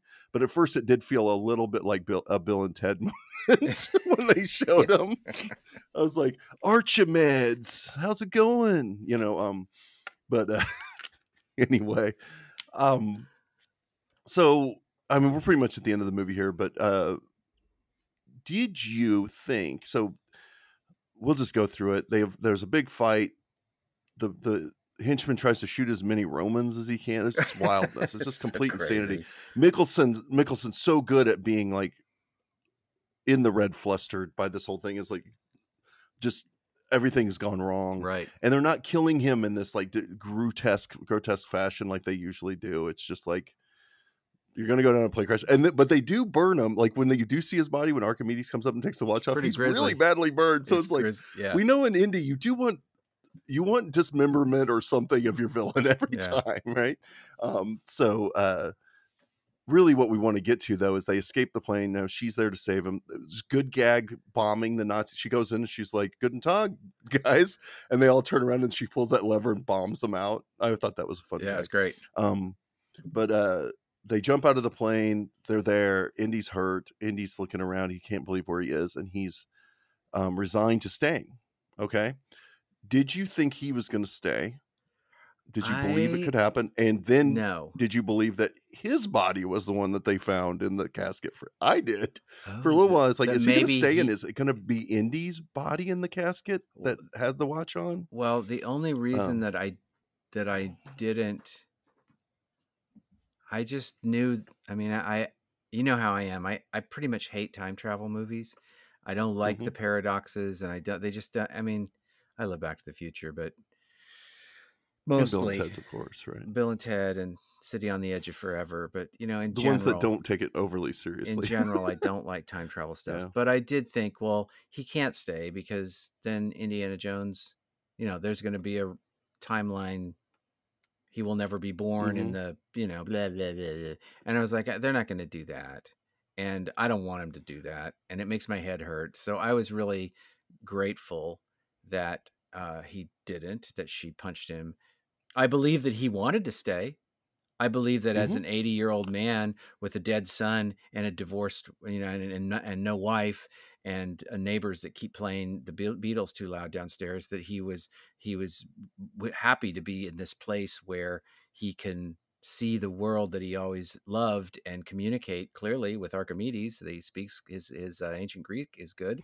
So, because his dad taught him, right? Yeah. So I was like, Anyway, I'm good with him wanting to stay. I think that it was great that I think the whole business about the piece of paper of like, follow this stuff back, it's who like cares? basically just fly back through that hole. It's still there. And so it'll take you right back home. But anyway, I like that she punched him out and then we could jump ahead. I welcomed that narrative. That got a big response from the second audience. When she punched him, it got a lot of like good laughs. Yeah. Like relieved laughs. Yeah. And they just liked her line. She was like, he's like, I have to do this. She goes, so do I, and punches him in the face. People really dug that moment. Yeah. And I'll tell you this, he says, I think this is another moment where Mangold is smarter than a lot of writers. When she's like, you have to go back. And he goes, for who? I think a lot of writers would have written her saying, well, for me, for one, to show like, oh, her arc has come fully around and she does need him. But because Mangold goes, I set this up. It's already all in there. You watched the movie already. She says these things that set this moment up. She's gone through her change. You saw how she reacted to him getting shot. She doesn't need to say it, and it's not in character for her to say this. But you know that that's what she's thinking when he asked that question. I think that's great. And there was the part in me. So, like I said, I wasn't sure if he was going to stay or not. And I was worried that there was going to be this, the twist is that he found his own body one time. Yeah. But then I went, Karen Allen's in this movie. I know she is. She hasn't been in it yet. And so I told myself, I was like, I don't think Karen Allen's going to go to his grave or something. I don't think they're going to have that scene. So she's got to have a scene. And therefore I kind of knew that it wasn't going to happen.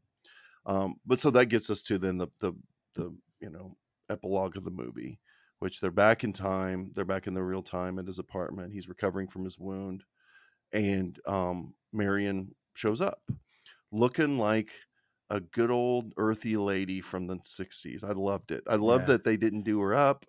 She just looks, she looks so right for the moment. Yeah. And she's like the best period thing in the movie in a way. Like the way she comes in with those groceries, that kind of archaic looking bag. Yeah. And she's got that little blouse on and everything. I was just like, and of course I love her so much. I mean, I love Karen Allen and I love Marion. Second favorite character in all of Indiana Jones, probably. Right. And did you notice, though, I didn't notice this on the first one, but you remember back when he's in his apartment, he's going to go to work, he sees the divorce papers on the cabinet. Yeah. He puts the milk in his coffee, he takes the milk to the refrigerator, and there's a picture of Marion, right? Puts the magnet and over he takes her face. a magnet.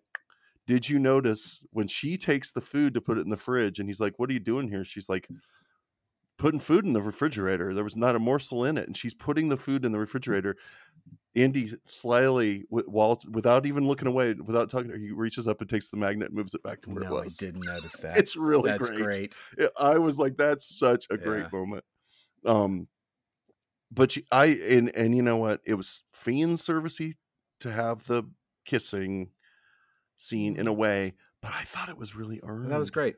Totally earned. And then when she asks him where it hurts, it's like, it feels okay. This is a callback. So maybe callback's the better word than the fan service. I think sometimes we overuse the fan service term. This is a callback. And when she says it, and he goes, it hurts everywhere. And she goes, I know what you mean. And you're like, oh, he just explained earlier that her grief was such that she couldn't get. Oh, and I was like, Marion, like, it made me so sad for her in that moment. But then they kind of have this sweet moment where they rekindle their the real impetus of their romance. Like we don't talk about the first romance they had. No, it was great. It was beautiful. It was beautiful. I had a tear in my eye, and I thought it was a fitting end to the 5 films. I'm so glad that they made this movie, because God, going out on Crystal Skull would just kind of suck. You know, isn't that? That's the thing, people, again, do we need this movie question that always is asked, which I think is kind of silly. We don't need any of them.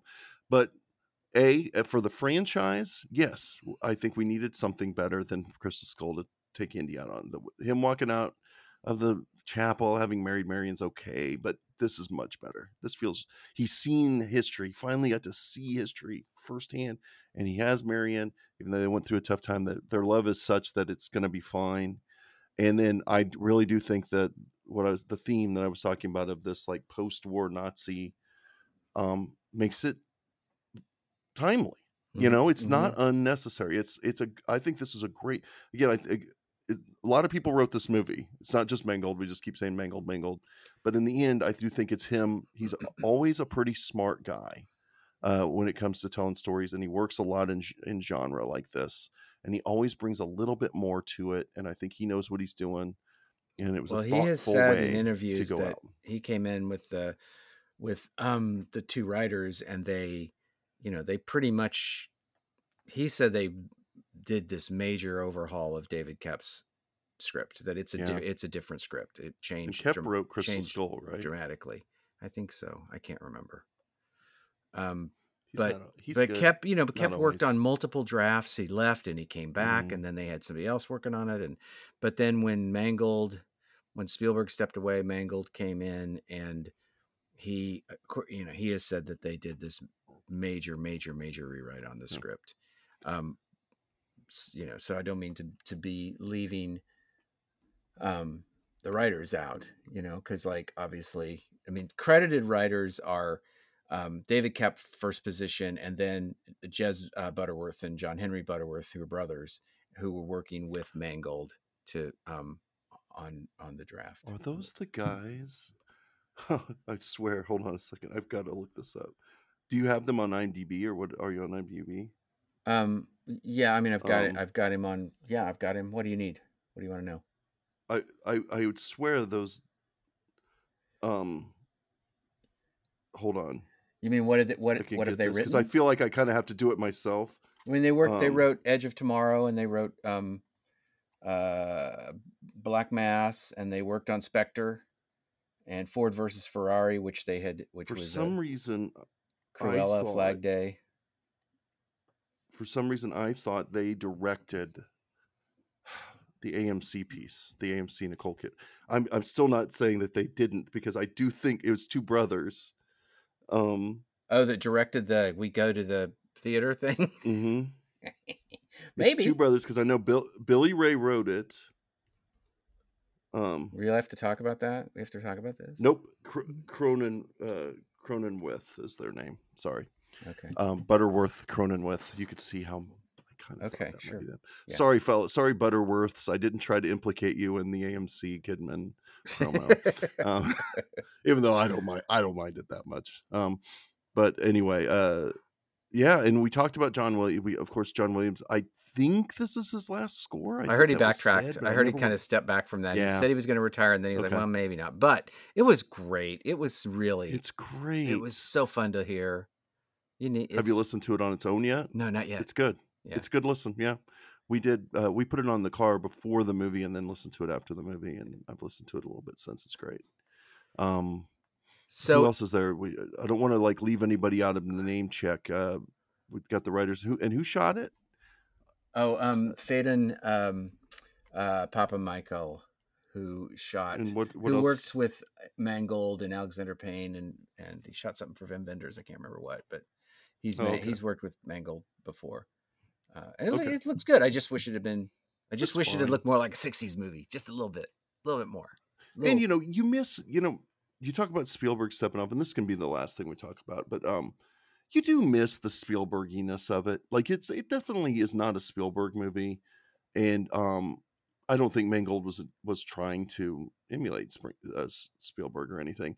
But when I watch Crystal Skull, after I as much I have a ton of problems with that movie, but it's still a Spielberg movie. Mm-hmm. There's still all these like flourishes with the camera, the Kaminsky. I mean, that was the only Kaminsky indie, right, that he shot. Mm-hmm.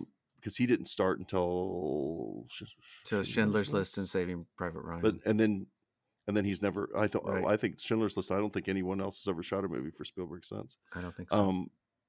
But I don't mind. I think, again, to name check our friends from Indiana Jones, Tom Taylor was saying it might have been fun. You can't undo it now, and it's over. But it might have been fun to see a more Bond-like approach to Indy and actually see a few different directors take on and have a few extra movies over the years instead of taking so long between them.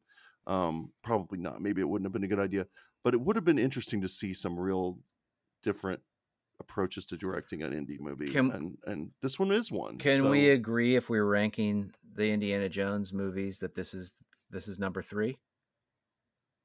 It is to me now. Yeah, it is to me too. I told you after I saw it the first time that I didn't think it could possibly beat the first 3, mainly because that's prime Spielberg with shooting on film, and it just looks the way it's supposed to look and all these things. But after watching again, the story is so strong. And I'm a 3. I like 3. I like Last Crusade. I don't care what anybody says. No, I like Last. It's a little bit. It's a little milquetoast, of a movie. It's better than Temple of Doom. I kind of like that. I kind of like it. It is. It's not better directed, Temple of Doom, but it's better. But it's a better movie. Temple of Doom is a wild swing, and I respect it for that. And I do like it. And Last Crusade is a fastball down the middle, and I like that too. The Connery-ness, the Connery aspect. The last time I watched it, I went, he just takes this movie so far for me. I love him. I love the characterization of Indy's dad that he brings, but I like the relationship so much. The cliff scene, really brings it home. But also, I have just huge memories. I didn't get to see Temple of Doom in the theater because my parents wouldn't let me. Right. So Last Crusade was my first. And that day is still etched in my memory, like one of the top 5 days of my life as far as movie going. I think that the other thing about Temple of Doom that you just kind of have to acknowledge, and I felt it when the movie came out. It is this real direct throwback to Gunga Din, and Gunga Din is problematic. It's imperial, British, racist, patronizing, and Indiana Jones and the Temple of Doom, it's got this white savior thing going on. The othering that is happening all through it, good guys, bad guys, whatever's, children's, poor peasants, is really pretty gross. And I think that it's, of all of the ones, it's the most problematic in that respect. Also, it's like Spielberg makes 1941, and then he recovers with Raiders, and the hubris of him to think, but I really still can do comedy, and I'm really funny, and he makes terrible comedy choices in Temple of Doom. Again, he goes right back to some of that 1941 playbook, and it's just like, oh, gross. It's just, this isn't funny. It's just labored and tedious.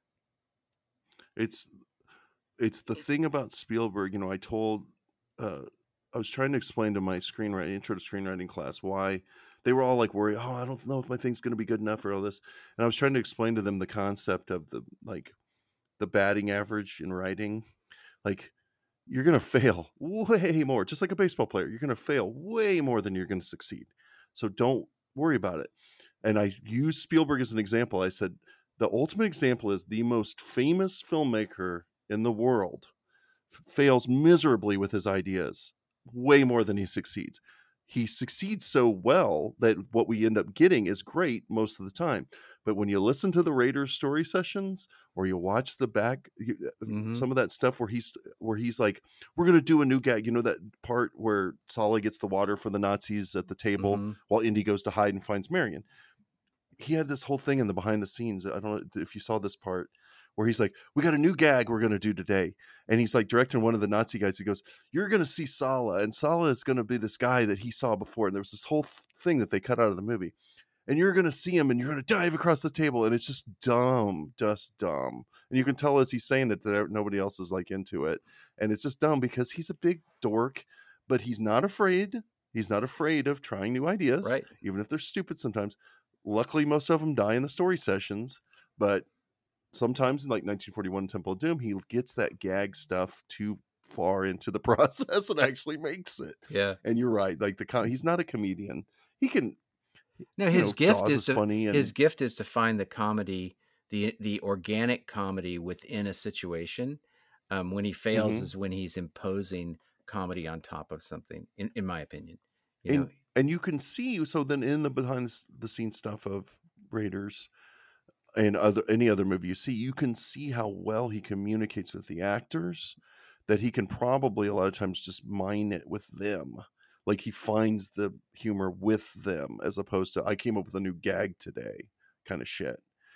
So you can guess that occasionally some funny stuff that happened in Jaws probably came out of conversation, Well, or you know what I yeah, mean, or yeah, so yeah. like Well, and that's he what you're had saying, organically coming had to all it that time instead to of work with the actors and their instincts, and the dinner table scene with the kid and the hands and all that. I would say this, which by the way, he tries to do it in Temple of Doom, having Short Round mimic what Indy's doing, in a two Mhm. shot, and it doesn't work. It's like, oh, it's the Jaws bit, but it worked in Jaws, but it doesn't work here because the context is different. It's not about connection, it's about mimicry. But let me just say before I Yeah. forget that so the two documentaries about the making of the one about making Raiders of the Last Ark, and the other one making a Temple of Doom, that were produced by Lucasfilm and shot on film behind the scenes, and ran on, I believe they ran on the PBS of PBS is who ran them, as a standalone 1 hour show, are both on YouTube. They're not on the extras of any of the DVDs, maybe because they're too raw, or maybe because I don't know why. But I'm just saying they're there on YouTube, and if you're interested in another version of the behind the scenes that's, although constructed but maybe less sanitized, I should totally recommend both of those. They're both really good. And if you have the 4K Indiana Jones box set, it comes with a bonus disc. Does not have those exact productions on them, but they do take a lot of the footage and construct a behind the scenes kind of reel. There's no narrator. The only interview footage is all from the time, so there's no like talking heads that they pop in, but they restored all that footage so it looks really good. And on top of that, they restored footage of outtakes and in between scene stuff that they caught on the film itself, the actual like camera that they were Right. shooting the movie with, and they restored it to full HD, and it's beautiful. Like there's this whole thing where Alfred Molina and Harrison Ford are talking to Spielberg off set and making all these jokes, and it's just immaculate looking, and you're like, wow. And you never see the stuff that doesn't look raw. And then there's even one point later where Marion and Indy are walking through the bazaar eating dates, and Spielberg just decides to mess around and run into the shot, and he runs after them and like does this thing, and then he runs off, and Harrison Ford chases him with a watermelon, and then he like kicks this watermelon and it blows up in the air, and it all looks as good as the movie does. Like it's so strange to see behind the scenes stuff that is as immaculately restored as the movie itself. Yeah. To me that gets me. I love that that's super stuff. cool. And then there's a whole reel at the end of that film that has the same kind of stuff for Temple of Doom and Last Crusade and Crystal Skull, including this whole gag where Spielberg, when Indy and Marion come out of that, they push the rock out and then they run out from the Well of Souls, that then Spielberg just runs in to the shot and dives into the hole, and then everybody grabs the rock and shoves it in there. It's just really beautiful to look at anyway. You get to see fun times in the background behind the scenes of Raiders of the Lost Ark. But man, this All turned right, out to so be a this lot is longer like our episode than I thought it was going to this be. is great. This is like our Last Yeah. Jedi episode. I hope it is every bit as entertaining and polarizing as that was. So It'll probably be less polarizing. yeah, less polarizing. I don't see this movie being quite the Last Jedi level of polarization. Yeah, well, but yeah. Okay. So, well, okay, that's gonna do it for this episode. I hope you enjoyed our indie talk, and we'll be back with some commentaries or something. I don't know what we're gonna be doing, but we'll have more episodes coming in the future. So, and also, of course, always come over to our Patreon. Check out our we're doing some Mission Impossible episodes right now. Even if you're listening to this years in the future, you should be able to go back and access the old Patreon episodes. So, all right, well, thanks, Mitch, for the chat. See you later. Bye-bye.